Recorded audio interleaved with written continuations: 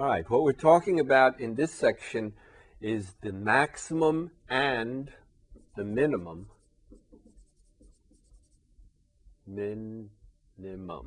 of a function. All right, obviously they're not the same thing, but we pretty much go about finding them in the same way.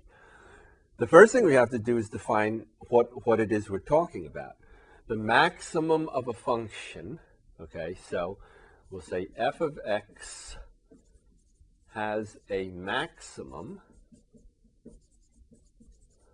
at x equals c, right, some value, if f of c is greater than or equal to f of x for all x, right? So what does this say?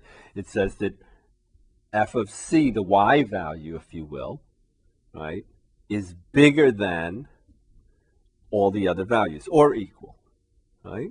So just a little picture, right? If we have a function, where is the maximum? Well, right, it's over here, right? So this would be the value c, right? And what does that mean? Well, it means that the function is the highest at that point, right? So what does that mean? It means f of c, the y value, at this point is bigger than or equal to, not less, right, than all the other values of x, all right? And what do you think a minimum is going to be? F of x has a minimum,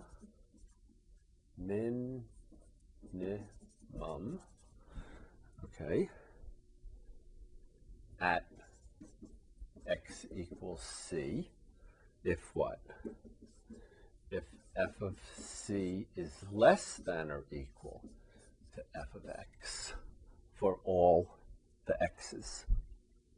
All right, so the maximum is the highest, the biggest, the largest, and the minimum is what? The smallest, the shortest, right? The least, all right, the lowest, all right. Now, when we look for maximums and minimums together,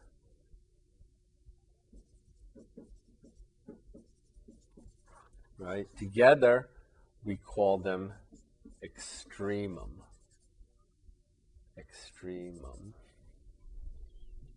Okay? It's just a fancy word for saying maximums and minimums. All right.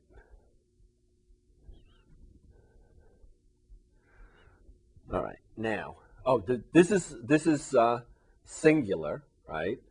The plural, give you a little English lesson also. The plural is extrema.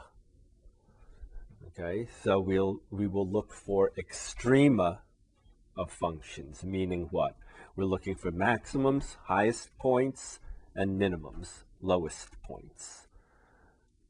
All right. Now, sometimes maximums and minimums as we've defined them, okay, are called absolute maximums, okay, or global maximums, meaning what? They are the highest point throughout the domain of the function, all right, or in the case of a minimum, the lowest point throughout the domain of the function, right? Sometimes people throw in, just for emphasis, the word absolute.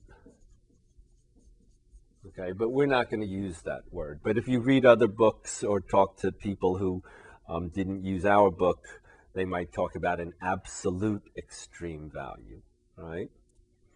All right. Now there's another concept, which is a maximum or minimum. So I'll talk about maximum value on an interval. Okay. And what do you think the maximum value or the minimum value on an interval, what do you think that means? What do you think that means? Right. it means what? That x equals, I'll use C again, is the maximum value, is the maximum, I'll just say it's the maximum of f of x on the interval AB if what?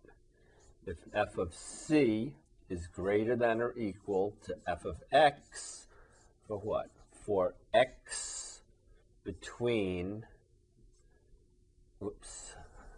for x between a and b, for x on the interval, right? A to b, right? So we have a maximum on an interval, and similarly what? The minimum on the interval would be what? F of c is less than or equal to f of x on the interval. All right? Now, some functions, not every function has a maximum or a minimum on an interval or throughout its domain. For example, right, suppose we had a function that, well, our friend the parabola, right? How about our friend the parabola, right? It has what? This would be the minimum, but what about a maximum? Well, the parabola goes up, up, up, up, up, right? If it's an opening up parabola, right? So this function would have what? A minimum, but what? No maximum.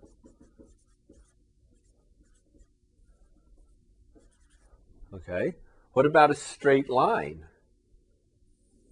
Okay, a straight line, does it have a minimum? No, because the straight line goes down, down, down, down, down. So we have no minimum. And what about on this end? This straight line goes up, up, up, up. So we have no maximum. All right.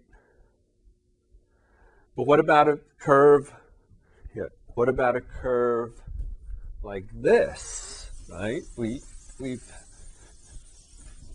Suppose we had a curve that looked like this. Okay, horizontal asymptote. Remember those? Okay, so here we have a curve with a horizontal asymptote towards negative infinity, a horizontal asymptote towards positive infinity, so that this point would represent what? The minimum. And this point would represent what? The maximum. All right, so we can have curves that have a maximum and a minimum. We can have a minimum but no maximum. We could have a maximum but no minimum, or we could have neither a maximum nor a minimum. So, this is a dilemma. So fortunately, though, we have a theorem that will tell us, at least in certain cases, that there is a maximum and a minimum, and we're going to talk about that next.